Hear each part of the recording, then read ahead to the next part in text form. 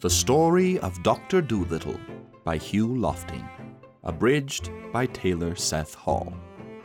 Part 4. The Rarest Animal of Them All. John Dolittle told the monkeys that he must now go back to Puddleby. They were very surprised at this, for they had thought that he was going to stay with them forever. And that night all the monkeys got together in the jungle to talk it over. And the chief chimpanzee rose up and said, "Why is it that the good man is going away? Is he not happy here with us?" But none of them could answer him.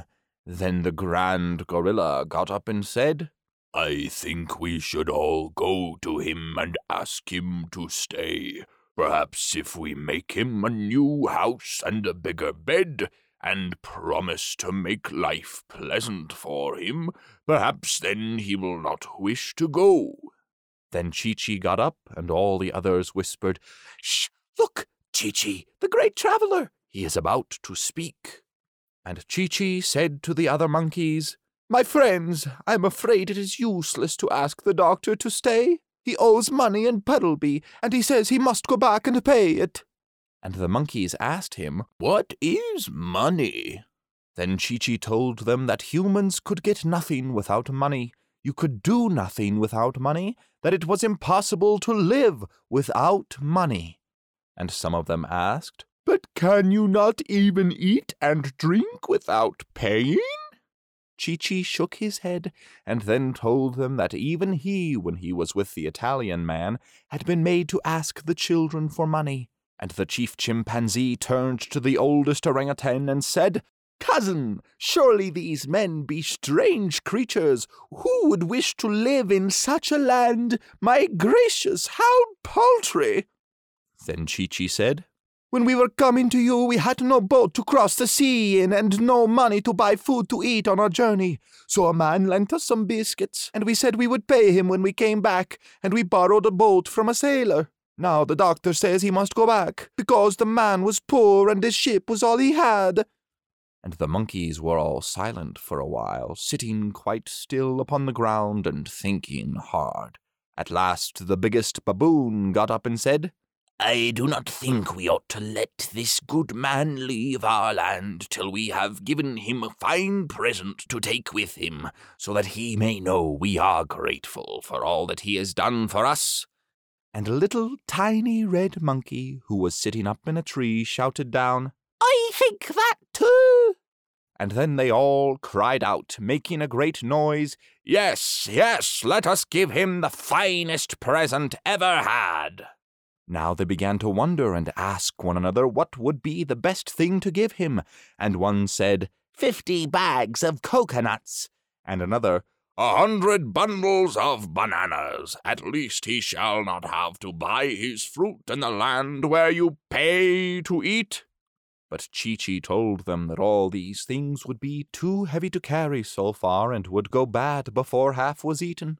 "If you want to please him," he said, "give him an animal. You may be sure he will be kind to it. Give him some rare animal they have not got in the menageries."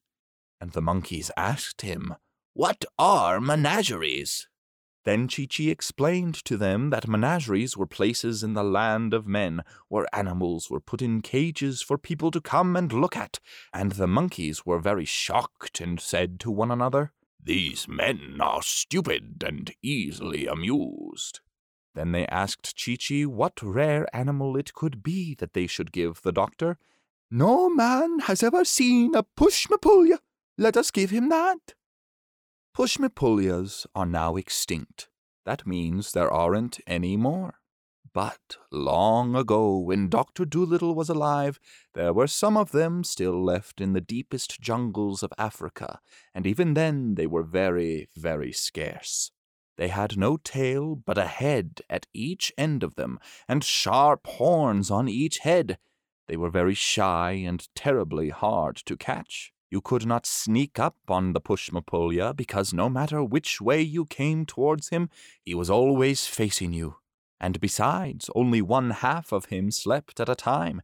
The other head was always awake and watching. This was why they were never caught and never seen in zoos. Even then, years ago, the Pushmapulya was the only animal in the world with 2 heads.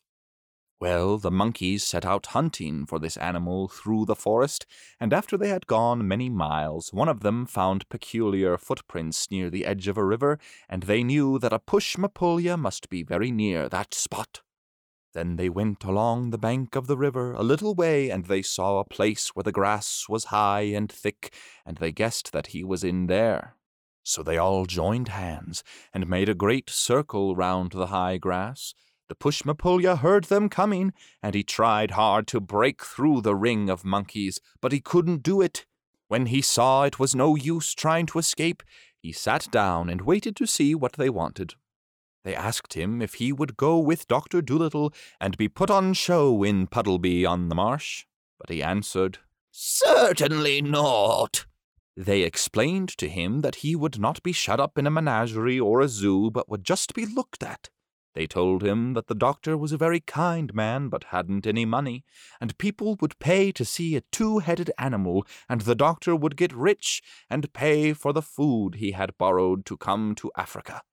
But he answered, "No, you know how shy I am. I hate being stared at." And he almost began to cry. Then for 3 days they tried to persuade him, and at the end of the 3rd day he said he would come with them and see what kind of man the doctor was first.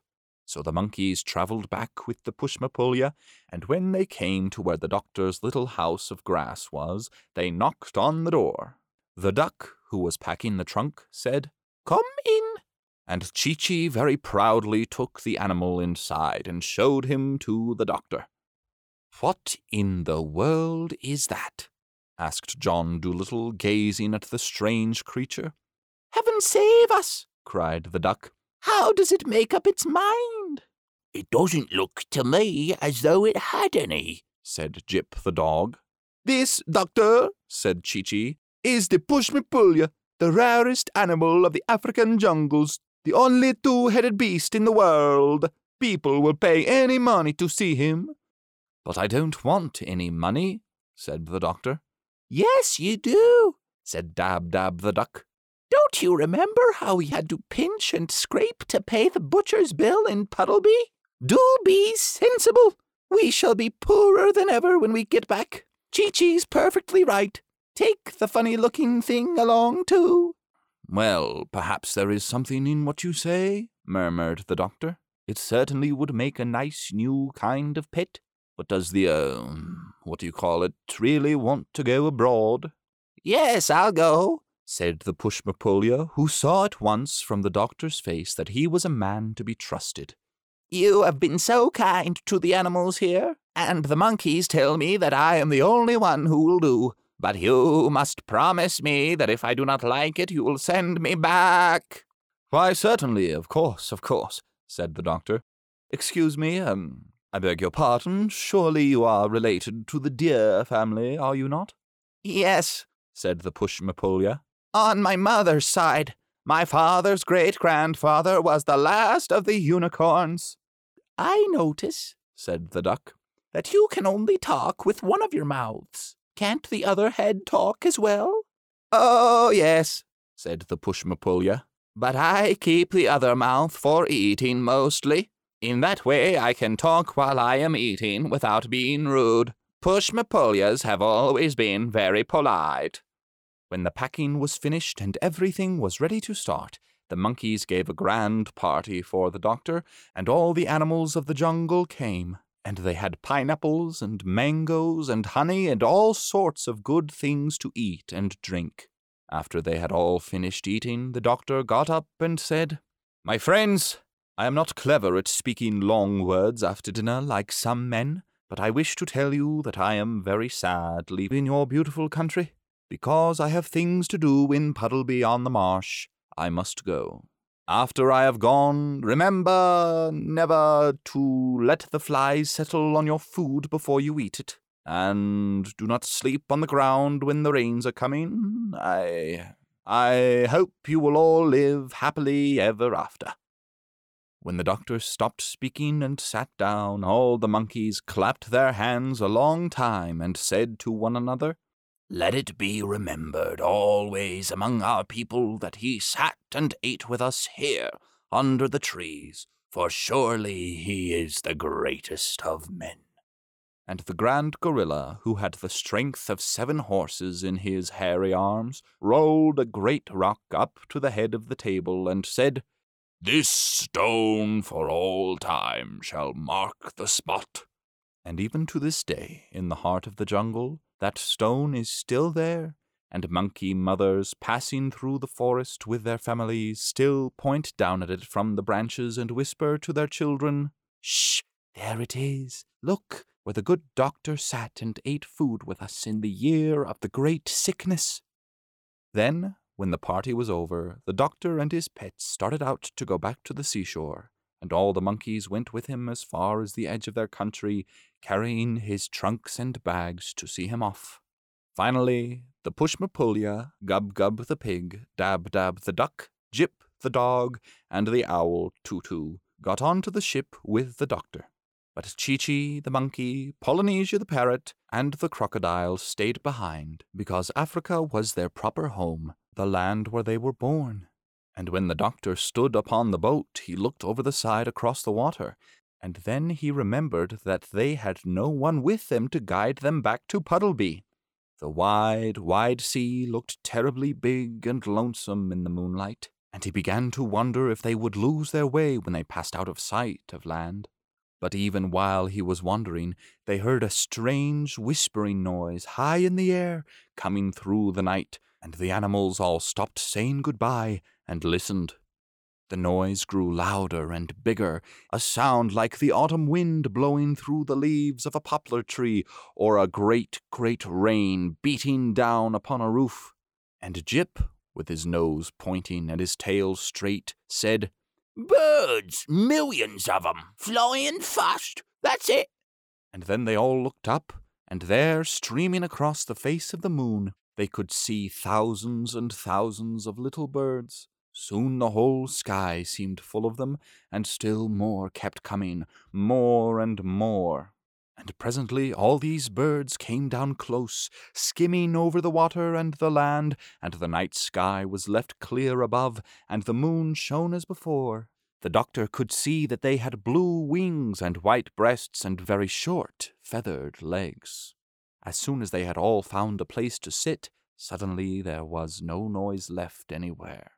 All was quiet, all was still. And in the silent moonlight, John Dolittle spoke. "I had no idea we had been in Africa so long. It will be nearly summer when we get home, for these are the swallows going back. Swallows, I thank you for waiting for us. That is very thoughtful of you. Now we need not be afraid that we will lose our way upon the sea. Pull up the anchor and set the sail." When the ship moved out upon the water, those who stayed behind, Chi-Chi, Polynesia, and the crocodile, grew terribly sad, for never in their lives had they known anyone they liked so well as Dr. John Dolittle of Puddleby on the Marsh. And after they had called goodbye to him again and again, they still stood there upon the rocks, crying bitterly and waving, till the ship was out of sight.